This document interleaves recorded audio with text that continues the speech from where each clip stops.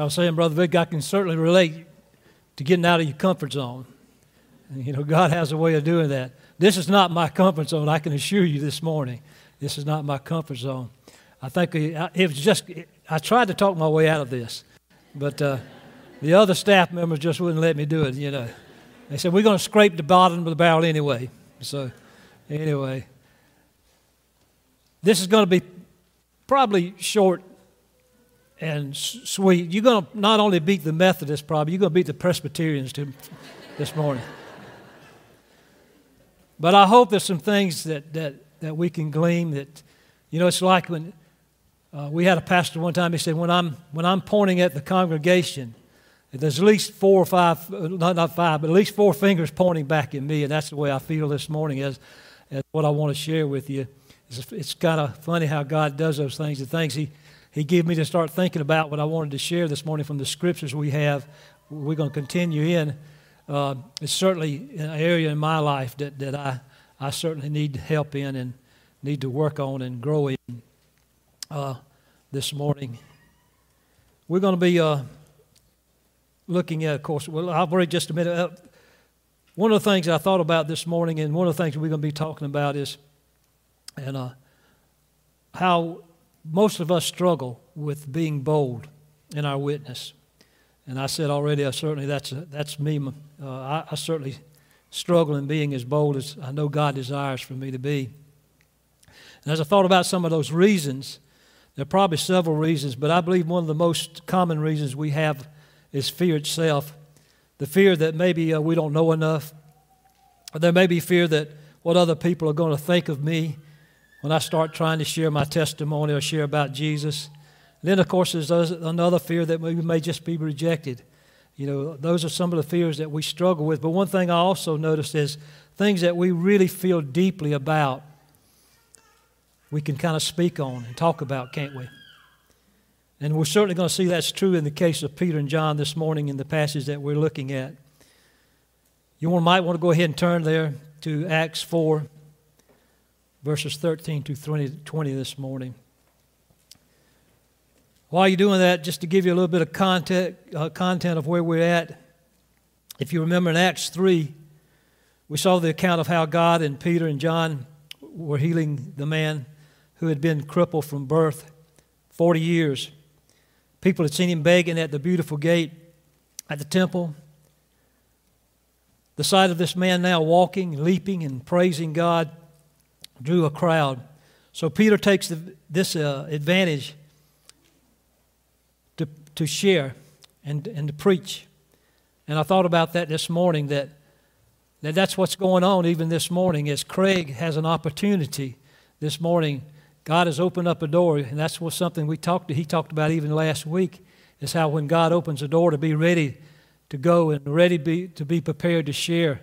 And so that's kind of what God is doing this morning. He's giving Craig an opportunity to be there at a place, an opportunity to share the good news, the gospel, where he's at this morning.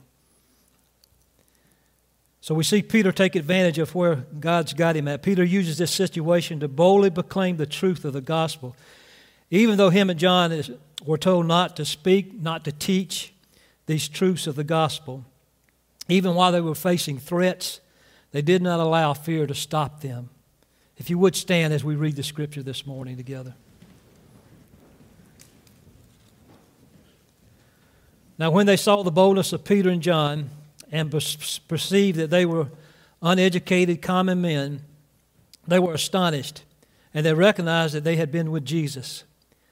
But seeing the man who was healed standing beside them, they had nothing to say in opposition. But when they had commanded them to leave the council, they conferred with one another, saying, "What shall we do with these men? For that a noble sign has been performed through them is evident to all the inhabitants of Jerusalem, and we cannot deny it. But in order that it may spread no further among the people, let us warn them to speak no more to anyone in this name." So they called them and they charged them not to speak or to teach at all in the name of Jesus. But Peter and John answered them, "Whether it's right in the sight of God to listen to you rather than to God, you must judge. For we cannot but speak of what we have seen and heard." Let's pray. Lord, already as we've read these scriptures, I know my heart has been challenged. Lord, as I saw and as I read through the scripture, I saw how you empowered these men and how they boldly were proclaiming the gospel even under these threats. They understood and knew what could happen to them at any moment, but yet they were willing to confess you and share the good news of the gospel.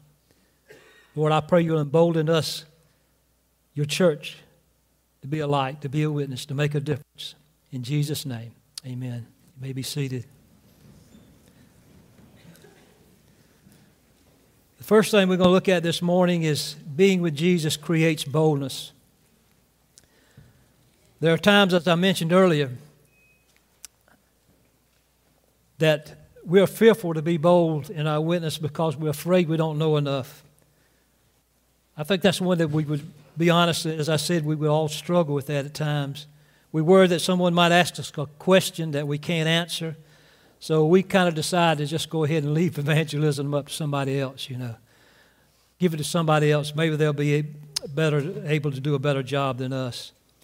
But what we see here in these verses is that Peter and John are perceived by the Jewish leaders as uneducated, common men. And that's exactly what they were. They didn't have the religious training as some of the religious leaders that were questioning him at this time.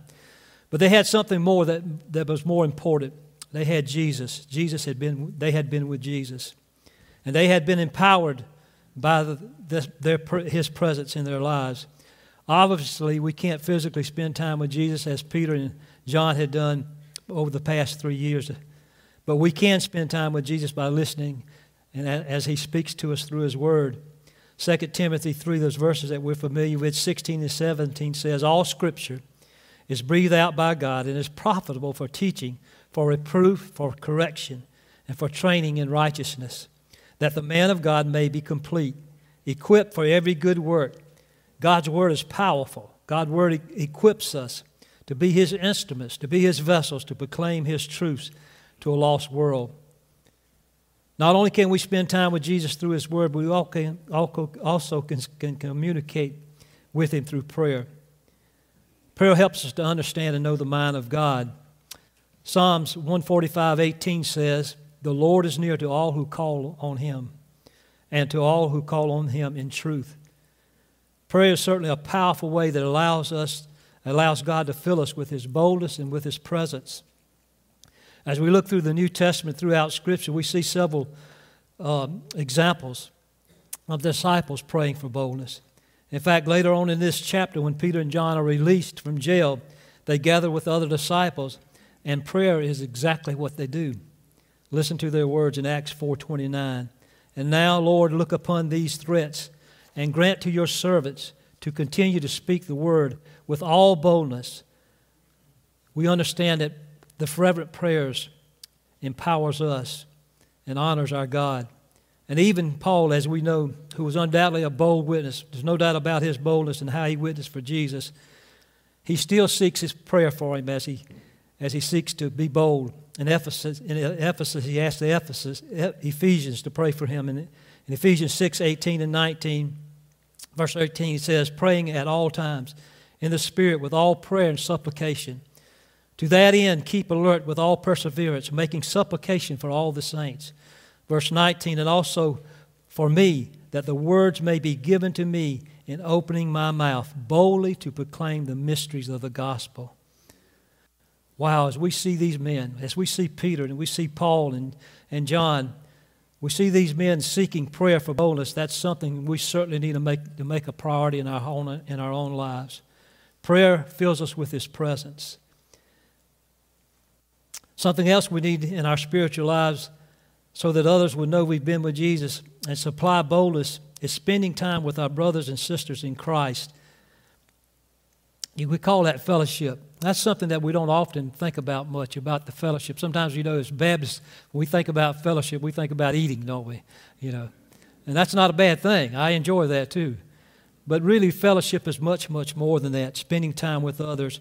We certainly can understand the benefit of following God's instructions about not forsaking the gathering ourselves together. Hebrews 10, 24 and 25 reminds us, let us consider how to stir one another up to love, good works, not neglecting to meet together as the habit of some, but encouraging one another all the more as you see the day drawing near, spending time together, studying God's Word, praying together, fellowshipping together. These are powerful ways of how we can grow in Christ and others can sense that we've been with Jesus. Mentoring is a great thing that God has given us, the body of Christ, and challenging each other in our walks will help to embolden us and embolden our witness. Another fact that we see in our scriptures is that boldness and power that the Peter and John showed was not due to their education. In the words of the Jewish council that we read, they were seen as uneducated and common men, and yet their boldness and courage was due to them being with Jesus. As we consider for a moment who was doing the talking, have you thought about who was doing all the talking? Most of the talking and proclaiming of the gospel in these circumstances, who was it? It was Peter, wasn't it? It had only been a few days that he had been denying Christ, hadn't he? And yet now he is boldly proclaiming, he's boldly speaking Christ, and not ashamed of the gospel at all. The evidence is clear that a person who has been with Jesus through the power of His Spirit, the power of His Word, through prayer and fellowship, is filled with boldness to proclaim the truth of the gospel. Our fears can be overcome, but what a challenge it is to us. We must be with Jesus. We must spend time with Him. We must spend time in His presence. His presence in our lives is our true source of boldness and power. Our second point this morning is boldness through persecution. I don't know if you thought about that much, but as I was looking into these verses and trying to maybe share what God had me to share, this come across, it came to me actually when we were talking about this in our life group a few weeks ago. I think what we see throughout God's Word is how persecution or the threat of persecution has followed God's people we know throughout history. And we certainly see that's true in the early church. Craig shared about this a couple of weeks back, how the gospel had increased even in the early church, even under difficult circumstances and difficult places. But what we also see is this persecution has produced boldness and power. Throughout history, we've seen that persecution leads to a stronger and a more faithful church.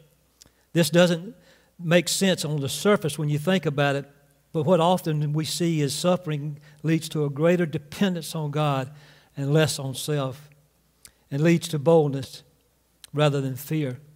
I don't know about you, but I've been listening to the news quite a bit and to, what's going on in Ukraine. It breaks our heart to see that and see what's going on there. But I did hear a Ukrainian pastor the other day speaking on the radio.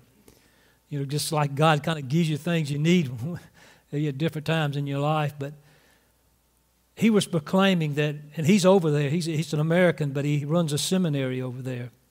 Leads a seminary over there, and they were asking him questions about the church and what was going on with the church there where he was at. And of course, they were under a lot of terrible things going on all around them. You know, a difficult place to be for sure. And but they asked him about the church, and he said, the people are so open now. You know. That's kind of the only hope that they can see, and now they're able to speak into their hearts, even in a more powerful way of the hope in Christ. And so, you know, as difficult and as hard as it is to imagine what those folks are facing, you know, they're open now to receive the Word of God. And so, you know, I just say, please continue to pray for that and pray for this. I can't tell you his name, but the church is alive, and God's still using it there in the midst of that disaster. What we see in the verses this morning is that the Jewish council did not seek for truth. Rather, they sought for some way to avoid the truth. If they had honestly considered the evidence and humbly listened to the message, they might have been saved. But their pride and the hardness of heart got in their way. C.S. Lewis, as we know, has had one of the greatest impacts for Christ in the 20th century, called Pride, the Great Sin. Unfortunately, we see this often today. When people are confronted with the truth of the gospel, pride rears its ugly head. The Jewish leaders wanted to just let things kind of die down. This meant that by threatening the apostles, forbidding them to teach and preach, in the name of Jesus, as we see in the Jewish council and the sentence that they had given to the apostles, shows how much the enemy, Satan, fears the witness of the church. Satan has been trying to silence God's people, we know, from the very beginning. And yet the opposite has been going on, as we read in Acts 4, later on in Acts 5 and verse 14. In the days that followed, it says, "And more than ever believers were added to the Lord, multitudes, both of men and women." Satan's attempts to silence the church has led to a stronger and a greater witness for the Lord. I can assure you that Satan is not happy with what God is doing here in His church at Malvern Hill. God's not happy with to see what God is doing here in these days. I can tell you, Satan's not happy, with what's going on in the body of Christ here. It doesn't make him happy to see people coming to Christ. It doesn't make him happy to see the waters in the baptism being stirred, does it? And so we need to be aware of that. We need to be prepared for the spiritual battles that will come our way. James 4, 7 and 8 says, "Submit yourself therefore to God. Resist the devil and he will flee from you. Draw near to God and He will draw near to you." The persecution and the spiritual attacks of God's church should embolden us. As I thought about that, if we see Satan attacking the church, then we must be doing something right, because he desires not for us to increase and not to make a difference in the kingdom. If we're making a difference for the kingdom, you can expect spiritual attacks. It was true in the early church, and it's true today. Our third point this morning is truth emboldens God's people. I want us to look again at verses 18 and 20. Again, hear the disciples' words here. "So they called them and charged them not to speak or to teach at all in the name of Jesus. But Peter and John answered them, 'Whether it is right in the sight of God to listen to you rather than to God, you must judge. For we cannot but speak of what we have seen and what we have heard.'" Peter and John were merely speaking what they had seen and what they had seen. They were focused on what they knew. And what they knew was based on the time they had spent with Jesus and what they had witnessed with their own eyes. You see, they didn't worry about what they didn't know. As we said earlier in verse 13, it says, "Now when they saw the boldness of Peter and John and perceived that they were uneducated common men, they were astonished, and they recognized that they had been with Jesus." As we said, they didn't let what they didn't know stop them, because they were focused on what they did know, and based on what they had shared in the whole of Acts 4, which includes these two critical truths I want us to think about this morning. The first truth, Jesus is risen from the dead. We've seen in God's previously in Acts 3, Peter did not back down from blaming the religious leaders for the crucifixion of Jesus, but even more importantly, he focused on the fact that God had raised Jesus from the dead. Something that Peter and John witnessed personally. Acts 3:15 says, "And you killed the author of life, whom God raised from the dead. To this we are witnesses." As I said earlier, although we've not personally witnessed the resurrection, we have the truth of God's Word. 1 Corinthians 15 reminds us of the testimony of not only the disciples, but over 500 people who witnessed the resurrection of Jesus. We also possess His power, His Spirit. His Spirit witnesses to our spirit. So with confidence and with boldness, we are to proclaim Jesus is risen from the dead.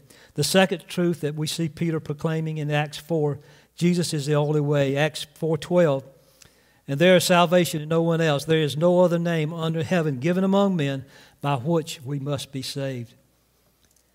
Peter is just merely putting into words, guided by God's Spirit, to what he had heard Jesus say right before he went to the cross. John 14:6, these familiar words. Jesus says to Thomas, "I am the way, the truth, and the life. No one comes to the Father except through me."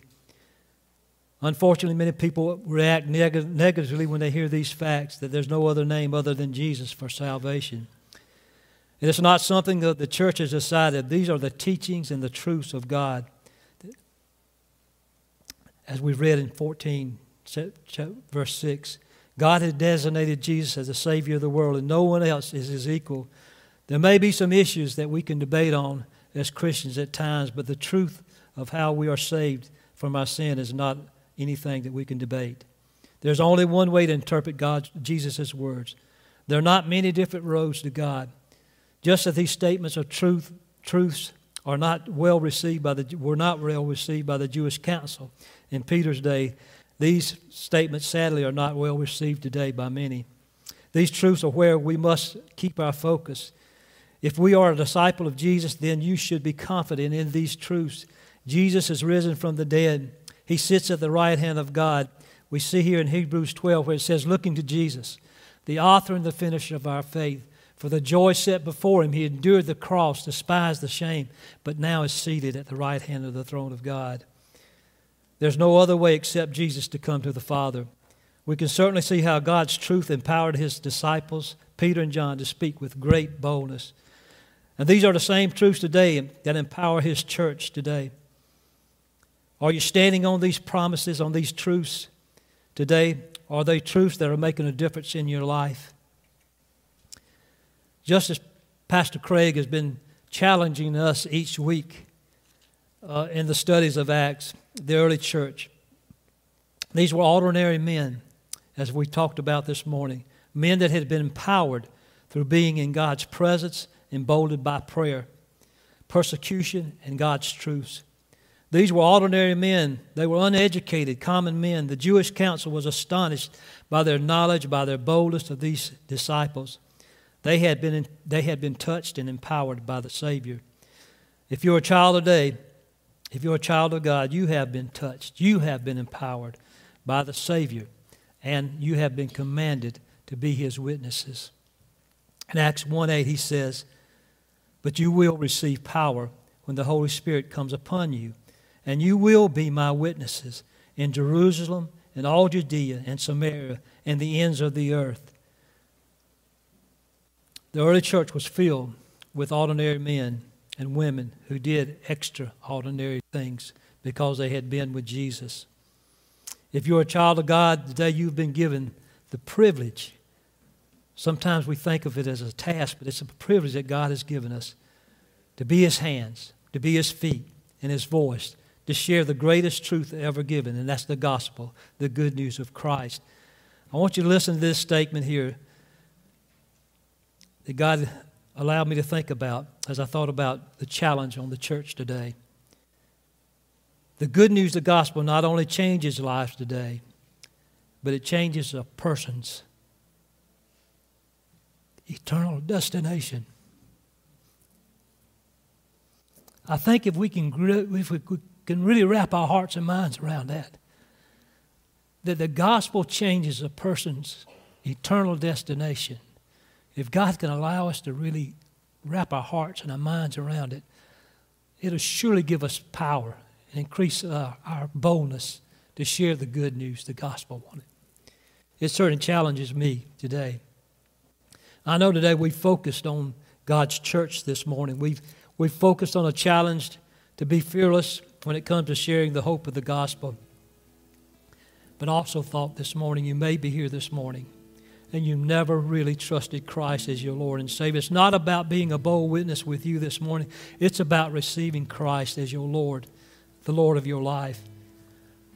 I want them to put up the three circles. We don't have it. Okay, that's all right. But you've been looking at the pamphlet, I know, about the three circles. And so I just want to share and kind of close with that. I just want to continue to emphasize that in our hearts and in our lives this morning. These three circles that we see, that first circle that you see, it's God in that first circle. And that reminds us that He created a perfect world. He looked at His creation and He saw it was very good. But we know sin entered that perfect world through the garden, through Adam and Eve and their disobedience to Christ. And sin entered the world. And because that sin entered the world, we have a brokenness. It's not hard to see the brokenness in the world around us today, is it? It's all around us. The brokenness of our world is so plain for the church and for each of us to see. But not only is the world broken around us, we're broken as individuals. Romans 3:23 reminds us that we've all sinned and we all fall short of God's glory. Romans 6:23 reminds us that the wages of sin is death. That's what we deserve. And that's sometimes hard for us to wrap our minds around. But that's what we deserve. That's what God's Word says to us this morning. But we have a loving Heavenly Father who has provided a grace for us. John 3:16, for God so loved the world that He gave His only begotten Son, that whosoever believeth in Him will not perish but have everlasting life. Another favorite verse of mine is Romans 5:8. That reminds us that even while we were sinners, Christ went to the cross for you and for me. He died for us. Understanding our brokenness, we need to turn from our sin and we need to seek God's forgiveness through a repentant heart. Mark 1:15 says, repent and believe in the good news. How can we believe? Romans 10:9 says, if we confess with our mouth the Lord Jesus, if we believe in our heart that God has raised Him from the dead, thou shalt be saved. Maybe that's your heart this morning. Maybe you realize this morning you need Jesus in your life. We'd love to pray with you.